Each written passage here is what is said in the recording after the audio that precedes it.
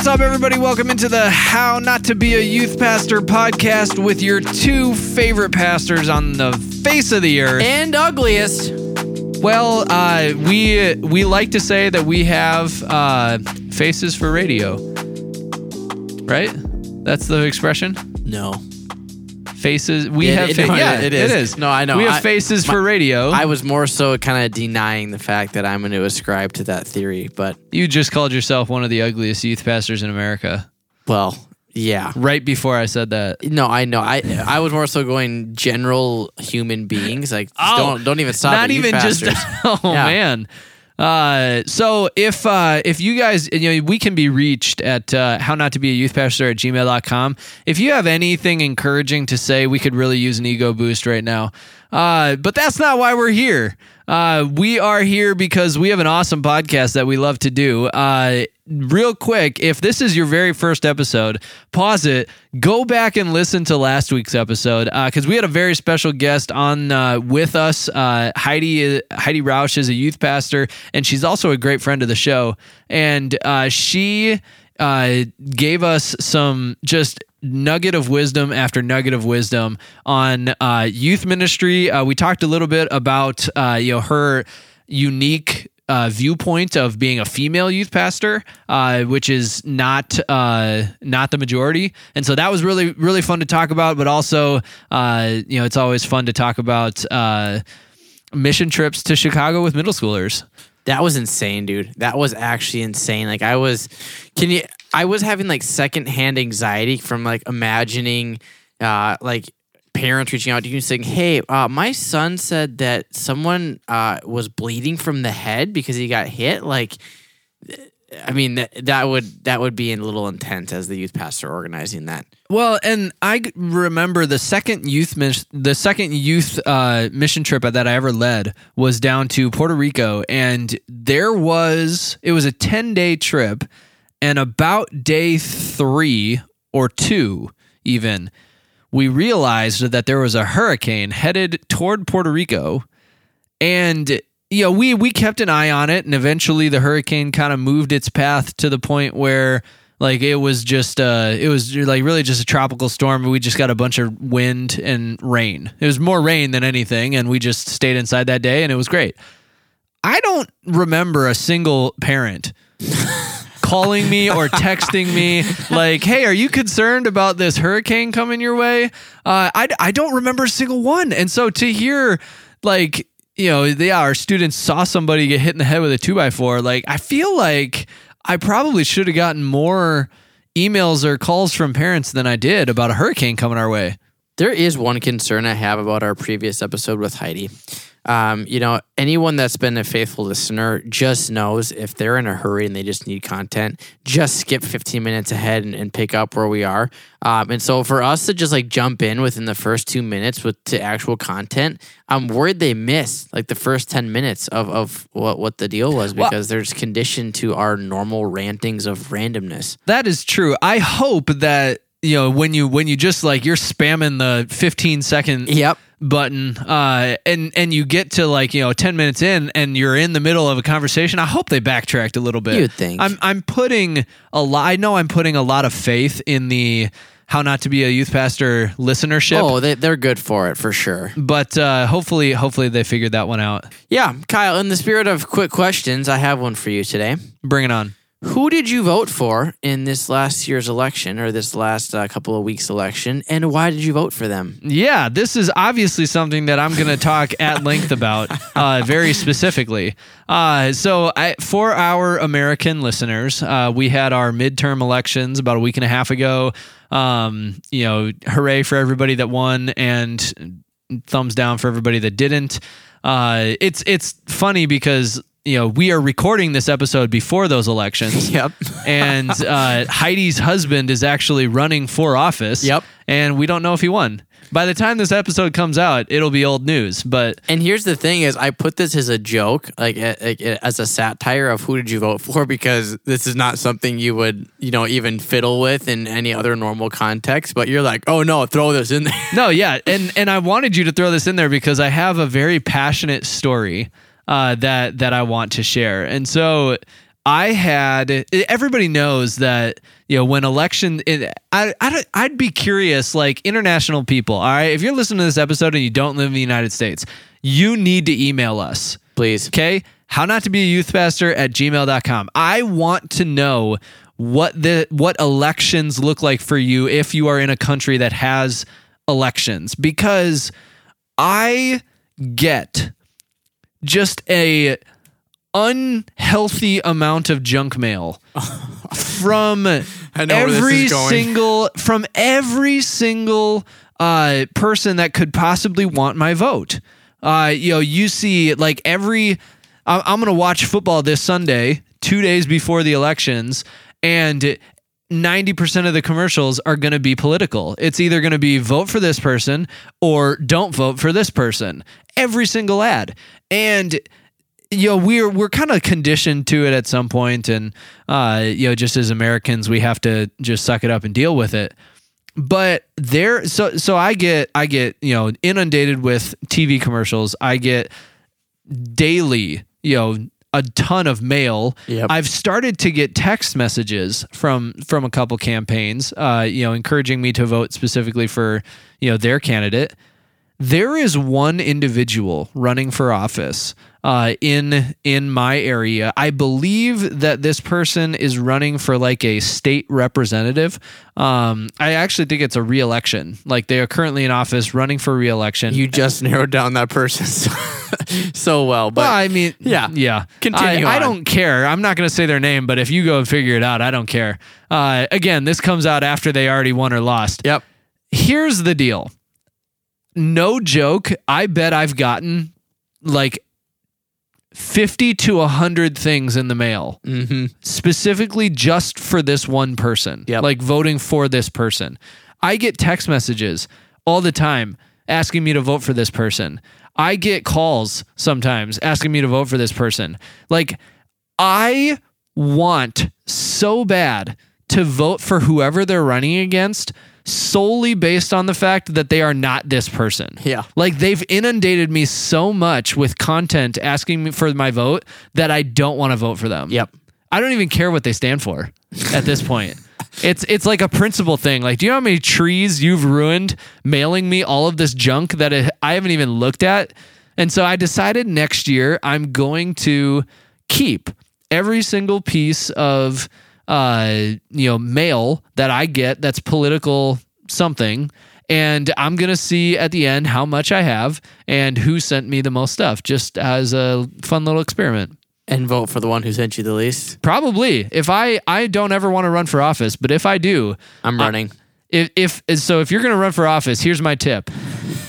Spend in all of your experience. Yes, all my experience. Spend almost all of your money on mailers in promotion of your opponent, and you basically annoy your entire voting base into not voting for that person.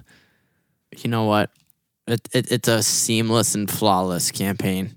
It's a little dirty, but whatever gets you elected, right? Yep, I'm gonna be running. For what? You've inspired me. I don't know, but I'm running. Maybe I'll run for like mayor of St. Francis. That'd be fun. Yeah. I feel like St. Francis. So there are a lot of election offices that, like, there's almost this unspoken, like, yeah, you don't really run against them. They want it, and they just run unopposed or lightly opposed until they retire. Yep. Is mayor of St. You think mayor of a small, like St. Francis isn't huge. Is it small enough where that is the case? So ironically enough, there is a person in our church who is running for mayor in a neighboring town and is running unopposed. So, ironically enough, which is awesome. Are they the current mayor? No. Oh, okay. But wow, they're the only one that wants it. Well, there's other people that want it, but this person is so good and so good at like what they don't want to go up against it because they know it's going to be a losing game. And I'm excited for him. He's going to do fantastic in this role, I really believe. And so, yeah, it's good. I'll probably leave it right there because. Can we waste 20 more seconds? Yeah. Because then we'll be right at the 10-minute mark. Okay, and let's do it. Do you have anybody that you're voting for? I'm going to probably be voting for Drake Mallard or or a henwood duck, because I will be hunting during the voting process. So I'm trying to figure out if I'm going to do a little it's not a mail-in, but I have to go and vote ahead of time. So I have no idea, and I want to be informed. I'm not one of those people. I lean one way over another, but I don't want to just purely always vote for people strictly based on party sometimes. I like to make sure I'm being informed. So yeah, that's fair. Real quick. Man, I was hoping for some statistics on this, but the internet is kind of, letting me down here. Every year, write-ins is an option for elections. Yep. And every year, Mickey Mouse gets like a embarrassingly sizable number of write-in votes. That's what I'm talking about. And I want to see if I can find out how many people vote for Mickey Mouse every year. Can I tell you something also even more random? Please do. I have noticed for the longest time, your office where we presently sit, our recording studio, our high-tech, intense recording studio, has smelled like women's hair product for the longest time since I've been in here today, and I could not understand why. Yep.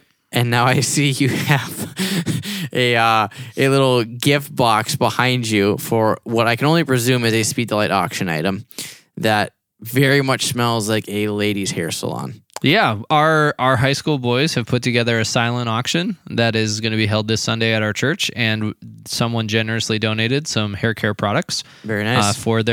On their behalf. So very nice. And it's ironic because we're doing this guys versus girls thing, and the guys are getting at females. And the mom that donated it has a daughter in our youth ministry. So it's like, how does your daughter feel about you supporting the guys? But it's all going to missions, so it's hard to argue with. Yeah, I've got nothing as far as Mickey Mouse statistics, so we could probably just... Let's do this. Let's dive in. I made the mistake of saying, hey, we got to record this next one fast, and that's almost always surely a death sentence into us getting hung up here. But hey, Kyle, let's talk about getting hurt, right? Let's talk about being in ministry, having drama, getting hurt, because that's just super, super great. Let the record show... Because I'm not sure if Kyle's going to give me the credit for this. No, I am. And I do want the record to show that Derek was I name most of our episodes, and Derek named this one, and I just want that on the record. Okay. Do I get to divulge my content here? Yeah. Okay. Are you going to put this in the actual title? Is it going to make the cut? Is what you have here going to be? Oh yeah, no, I'm leaving it. Okay, perfect. You just want to make sure that everybody knows that it's yours and not mine. Okay, so as you've seen by now, whether you're watching this or listening to this on your Apple CarPlay or iHeartRadio, which we are now on, shout out to iHeartRadio. Save your drama for your mama. And yes, I did create that myself, and I'm very proud of it. But we're going to talk today about church drama. This is the last episode we're doing. Well, it's the last one I'll be naming. That's for dang sure. But let's talk about the reality, okay? If you are in a ministry, if you are in a church, if you are doing some form of really any work with people, here is the hardcore fact. There is going to be drama. It's inevitable, especially if you're in a youth context. We love them. We think they're the best thing in the world, but we've been there ourselves. Any adult has been there as well. When you are a student in school, there is going to be drama. It is literally inevitable. There's going to be drama amongst students. There's going to be drama amongst students and parents, whether the parents are parents to their students, whether this is a drama between one student and another student's parent, and then the other parent gets involved, all this different stuff. There might even be drama amongst a youth pastor and the student, or the youth pastor and their parents. And so what do we do with that, right? Because if there's drama, the reality is there's also going to be likely some subsequent hurt. Something that gets said to you, whether it's to one of your leaders, whether it's about your structure, your character, about you. I've seen where youth pastors just get absolutely raked over the coals by a parent to their lead pastor, to other congregation members, all this different stuff. And so what we want to talk about today is not Not that happens, because if you've been in ministry for long enough, you already know that it happens. But how do you handle it? Because I've seen situations, and I'm sure Kyle's seen situations as well, in which this drama or this hurt that goes down causes people to leave your team and step down from what they're doing, how they're doing it, because of something that was said, something that was done, or something that was not said or not done that they felt that should have been.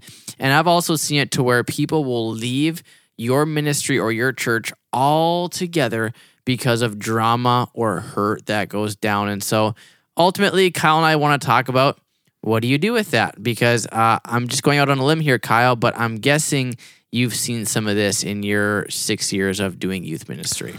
Yeah, that's like an understatement. I've seen, every youth pastor has seen, just maybe embarrassing is the right word, honestly, like an embarrassing amount of drama, embarrassing amount of, I'm going to take this way more personally than I need to or than I should. And, students, I think that what is lost a lot of times is that students are students. They're kids.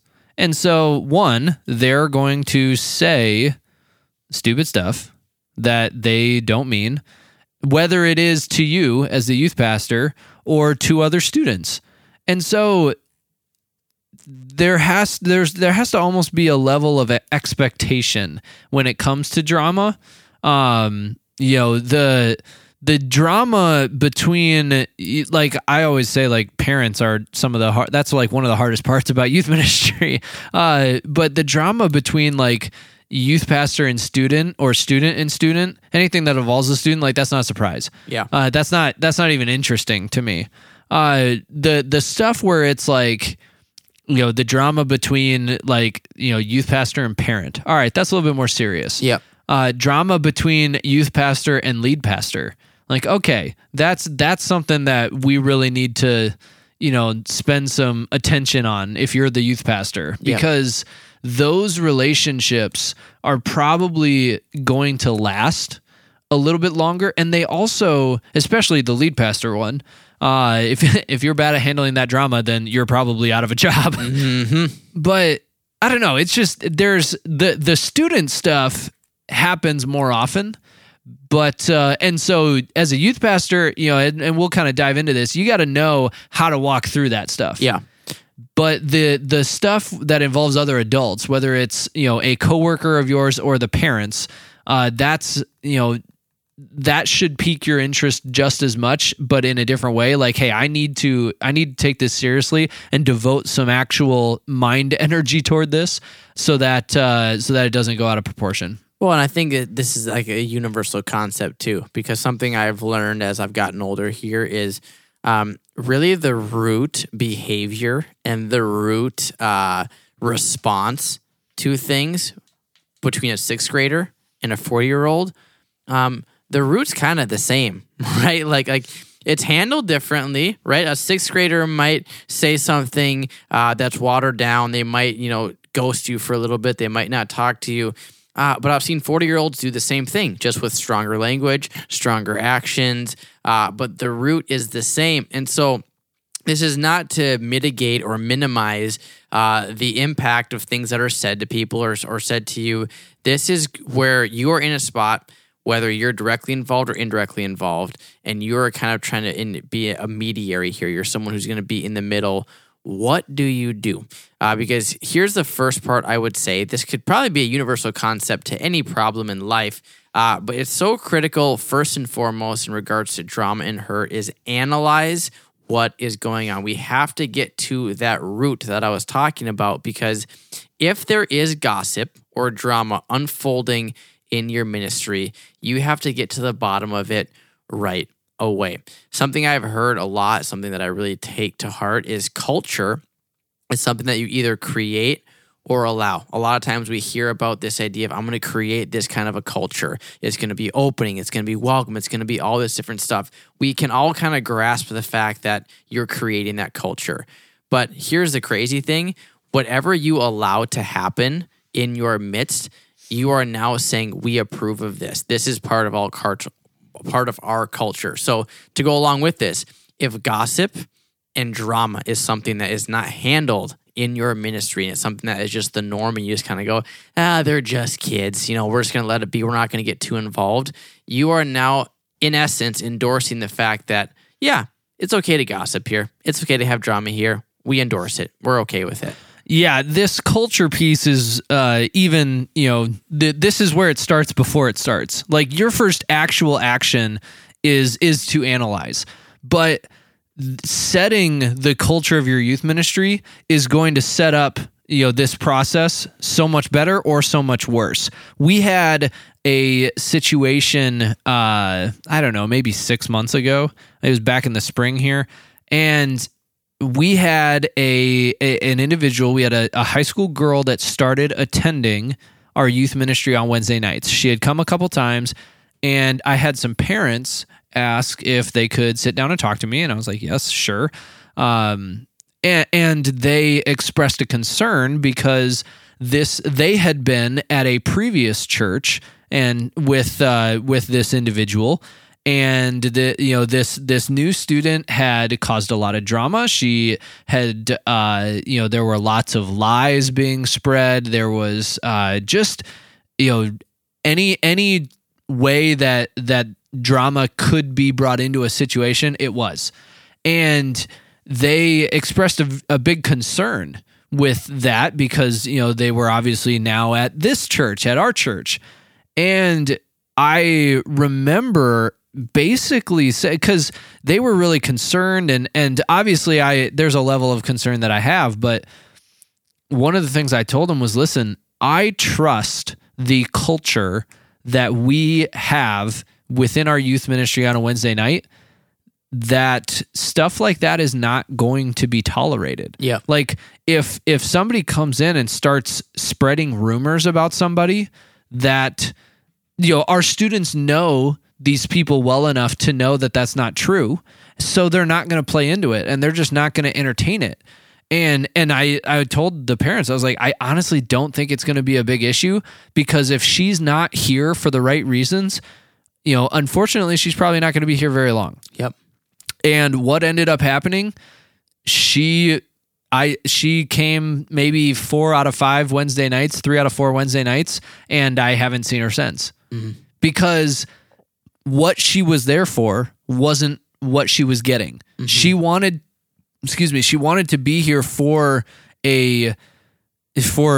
causing drama and then feeding off of the response of the people around her. And when she was unable to start drama and therefore not get the response she wanted, then she moved on. And so I just setting that culture piece, I love that. It's super key and is going to set up all of this, dealing with drama stuff a whole lot better if you're able to do that legwork before you get to the drama. And I think that starts with your leaders, that's something where you... Both adult and student. 100%. Yeah. Where you say, hey, first of all, if there's an issue, because again, you have different personalities, different people, different backgrounds. The thought that we're going to get together and there's not going to be disagreements or differences is laughable. You're going to have that. But if you have this understanding of, okay, if we don't see eye to eye, let's dialogue. Let's talk about it. Let's take a biblical approach here where instead of stabbing them in the back behind their back, let's have a conversation and get to the bottom of it. And so when your leaders emulate that and really take that into full-on acceptance, then you really kind of start to cast that culture. And so if for perhaps, though, it slips through and you have a situation like Cal's talking about where there still is stuff that's happening. You can have the greatest culture in the world and that's still going to be a when, not an if. Right. And so what do you do with it? I think right away, something I love that Kyle kind of alluded to is you've got to pull the affected students aside immediately. If it's 2 girls, probably should have another female leader there, not just you alone with other females and all of those other very common practices, but pull them aside immediately and say, hey, I don't know what the deal is here, but we need to solve this and kind of trying to get ahead of it, being proactive, not reactive. Don't wait for this situation to get worse. Don't wait for the emails to come to you saying, this girl said this girl said this. Get on top of it. right away. And with that, get to facts, not arguments. Students are so quick to say what happened, followed by immediately, I did this because she did this. And so you as the youth pastor need to say, okay, slow down. I don't want to hear why you did what you did right now. What happened? Get to the facts. Get to the bottom of what's going on before you get into justifications or intent, because when you start blurring those lines, you're going to naturally start siding and creating arguments that don't need to happen. So, try to gather as much information as you possibly can right away with that analyzation piece. Analysis probably a better word, not analyzation. Well, yeah, we've never been high-level thinkers. I just appreciate you not crucifying me there, but I had a pretty good one. I don't remember what it was. I had a pretty good one at the beginning of the last episode. So there's mercy and grace here in the body of Christ, right? Oh, you're growing. And I think that speaks really good into our second point here, is that whether it's because you stumble over your words or it's just a good idea in general, when you are in this situation, being quick to listen and slow to speak is a really good idea. I read that somewhere. I can't remember where. Yeah, you read Speak Softly and Carry a Big Stick. Thank you, Teddy Roosevelt. Teddy Roosevelt or Franklin Roosevelt? I think it was Teddy. I don't know, man. It was one of the Roosevelts. But I think that's where that goes hand in hand with analyzing. Like, you get in trouble for saying too much. Very, very, very rarely do you get in trouble for saying too little. Mm-hmm. And so if you are able to slow down a little bit, and I'll speak from the male perspective because it's the one that I have. If you are married, any male who is married has been through an argument or a problem in their marriage where their first instinct was to fix it, and that wasn't the right move. Nope. And so, if you're a man, that is your first instinct, is to fix. How do we solve the problem in the quickest, most efficient way possible? And it makes me think of all of the infomercials that I absolutely love of Flex Seal or Flex Tape. Yeah. And all the memes. 100%. Does that solve the problem? Sure. It fixes the problem. It might not solve the problem. Yep. Especially long term. There's still going to be something that's not dealt with. So if you can, listen first and speak fourth or fifth. Yep. That's going to set you up much, much better. Well, it's something to keep in mind too, is listen to understand. I think when you're in that high stress situation, or if you're directly involved, I find this true, especially if there's hurt involved. Somebody's coming against you. Somebody has hurt you by doing X, Y, or Z. Your first inclination is to hear what they're saying. And as soon as you hear something that you can use as ammo to shove back, you go, aha, I got it. This is why I'm feeling this way. It's amazing to me, this is another marriage tip, when you just actually listen with no plan to respond, it's amazing how much more you retain. It's amazing how much more you get the full picture and you go, oh, okay, that makes a lot more sense, right? Because you're genuinely listening and you're not prematurely jumping the gun and grabbing what you need to defend yourself. So how many times do you listen in a conversation, but you're really thinking through what you're going to say next? Oh, all the time. And, you don't even have my full attention because I'm thinking through and processing how I'm going to word this, how I'm going to phrase this. Is this the right thing to say? There's a local radio station here in Minnesota. One of the guys on the talk show, he refers to it as I wasn't listening, I was just waiting to talk. Yep. Yeah, and it's a joke, but there is some truth in that. I legit have had an argument in my brain queued up, and I'm sorting through how I'm going to present it without even realizing that I just tuned out everything you just said. Which sounds awful, but it's one of those things, and it just doesn't work. So again, we're gonna have listeners that after they listen to this episode, they're gonna do that. Oh yeah, and they're gonna catch themselves going, oh crap, mid argument, and they're like, shoot. I know. Well, but I think that I think that gives credence to the fact that when you are in these situations that are high stress, high chaos, high emotion, it's like it's so unnatural to slow down and to just go, I'm going to listen, I'm going to kind of breathe here. But realistically, that's the best course of action because you got to just slow down and just be quick to listen and slow to speak. Now, this third one is probably so easy to say, but of our little progression here, this is going to be the toughest thing that you are going to have to wrestle with, and that is do not take things personally.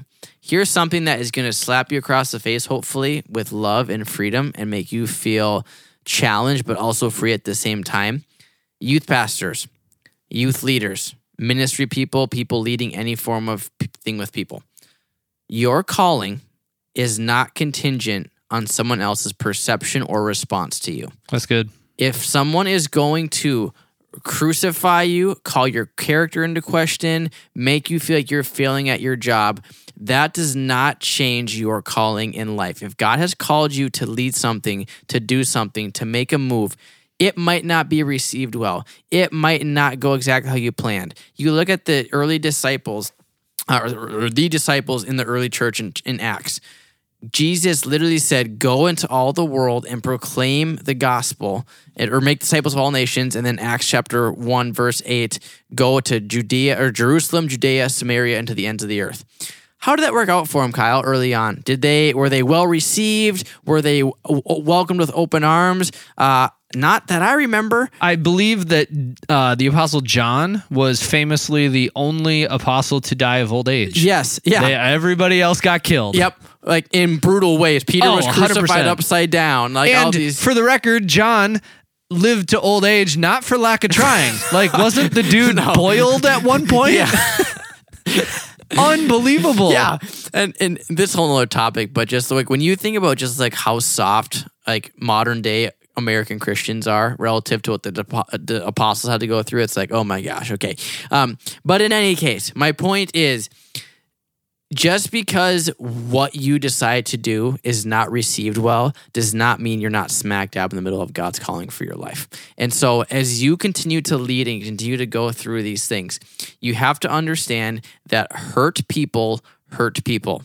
If someone is hurt by something, if they struggle with something, if they've been burned in the past, odds are they're going to come back and try and hurt you, because that is how they cope with the pain. And so what's super critical for you, is something I've been learning over the last 6 months, is you cannot fuse your identity to other people's words stemming from their hurt.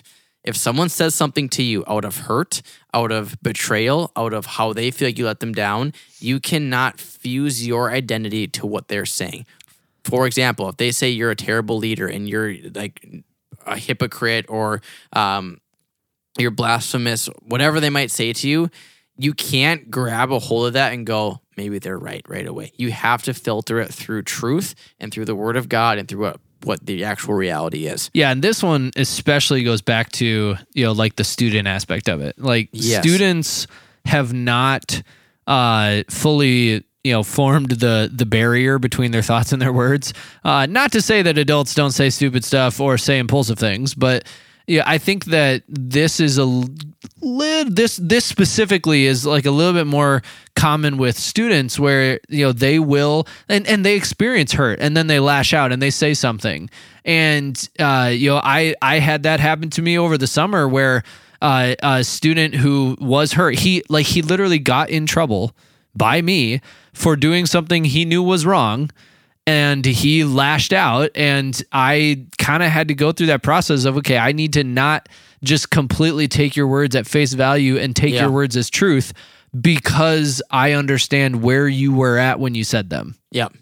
Yeah. And it again, when you are in the heat of the moment, it's so hard to do because it's high emotion, high stress. Yeah. And so I feel like an underarching theme that I didn't even realize we had in here is just like, when you are going through these situations, you need to just slow and just pump the brakes, because they're not going to. So you have to emotionally just try and be stoic, try and just listen, and then process as the emotion calms down. And it's going to be hurt, right? Like, I'm not saying like, oh, like, these are easy things to say. In actuality, when you're walking through them, they're difficult to do, and it takes time, and it's a process. And so we more so are saying these things as a way of like, if you're in this now, okay, this resonates with you. But this is one of those things where you resonate this, and kind of, if you're not going through it, you're kind of like, oh yeah, that's good. So that hopefully when you do walk through this ahead of time, you can come back to this or go, maybe this is what's going on. But something that we have to try to do as a youth pastor, as a ministry leader, you have to try and see beyond the words that are being said and see their heart. Like that really is the heart of it, is you need to get to what they are going on. And it's hard to do that when you're taking things personally. So I got 2 more steps for you, Kyle. Bring it on. Number 4, after don't take things personally, man, pray for those that are affected. Like, this seems so simple, so dumb, but like, just pray for healing, pray for reconciliation. I'm not even saying that you need to be like, okay, let's just stop and pray. That might be helpful, but this is one of those things where you're sitting down and 2 students are just going at it. Parents are going at it. This might be one of those internal prayers like, God, would you just bring peace? Would you just bring healing? Would you just bring restoration to this moment?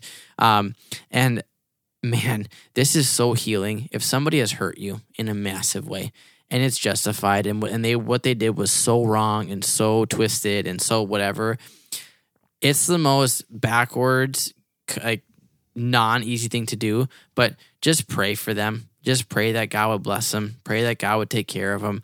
Because what that does is, 1, it reflects the heart of Jesus, because he did the same thing. He's hanging on the cross. He's saying, Father, forgive them, for they don't know what they do. Like, that's what Jesus did. But I do believe it's very freeing. You know, it goes back to that whole, I'm sure you've used it in a sermon series, Kyle. I've mentioned it before, but how unforgiveness is like drinking poison, and you know, that whole thing that goes with it. Like, unforgiveness is a thing.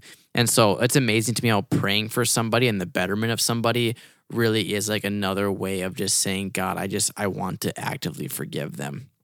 So yeah, that one's you know, if you have 2 students that are, you know, feuding, and there's drama between 2 students, and you're kind of the broker between the 2, praying for those students, and even in that moment, like, that's easy.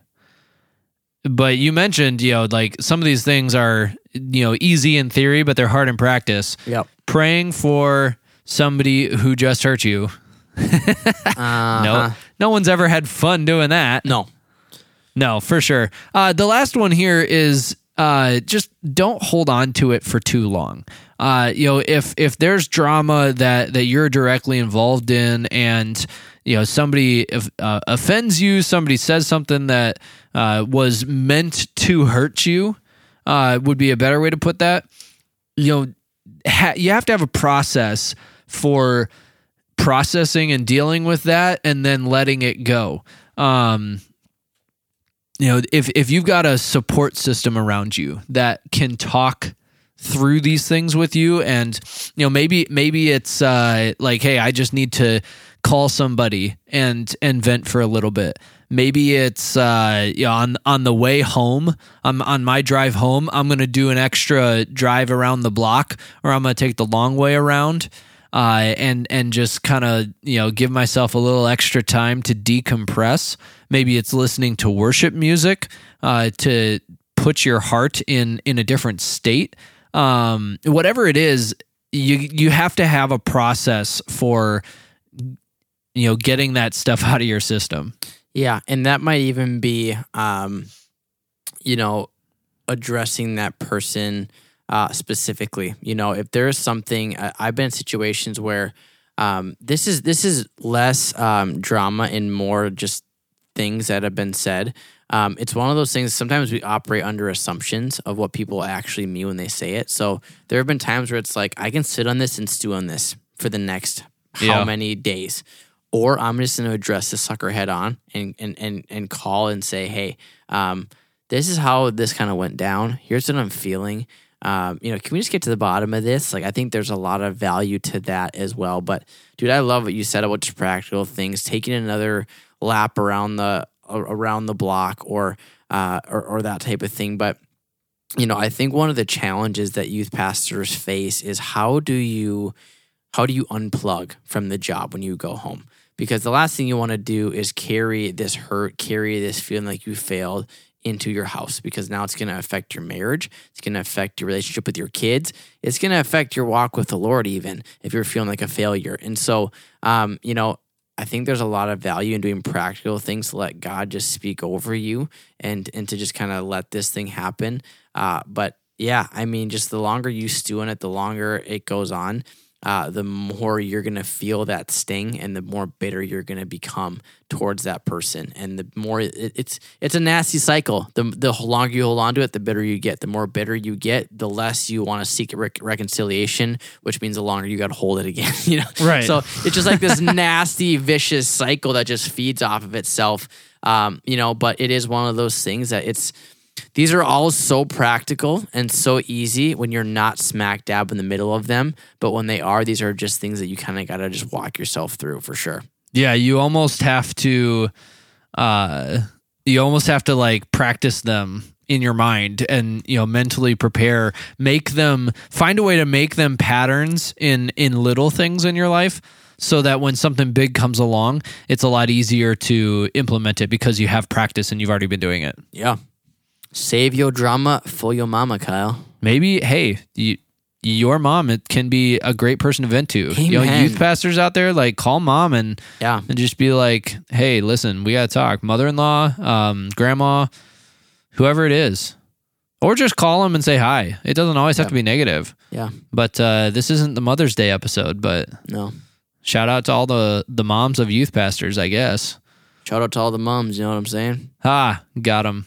Jokes on jokes on jokes. Derek has all the jokes. That does it for today's episode. We appreciate you guys hanging out with us. You can contact us, especially if you live internationally. We want to know what elections look like. And where you're from and what your favorite candy is from where you're at. Okay. Yeah. No, I have no problem learning about different candies. How not to be a youth pastor at gmail.com. That's where you can contact us. If you'd like to send your candy, donate toward the show, you can do that by mailing us cash or candy. We take both monetary and diabetic inducing gifts. Yeah. Yeah. What's the address they can send these to? Just look up our churches, Riverdale Church in Andover, the Bridge Church in St. Francis, and shower us with nonsense and goodies galore. Amen. I love it. That's it for today's episode. On behalf of Derek, I think it's about time I go call my mom. Goodbye.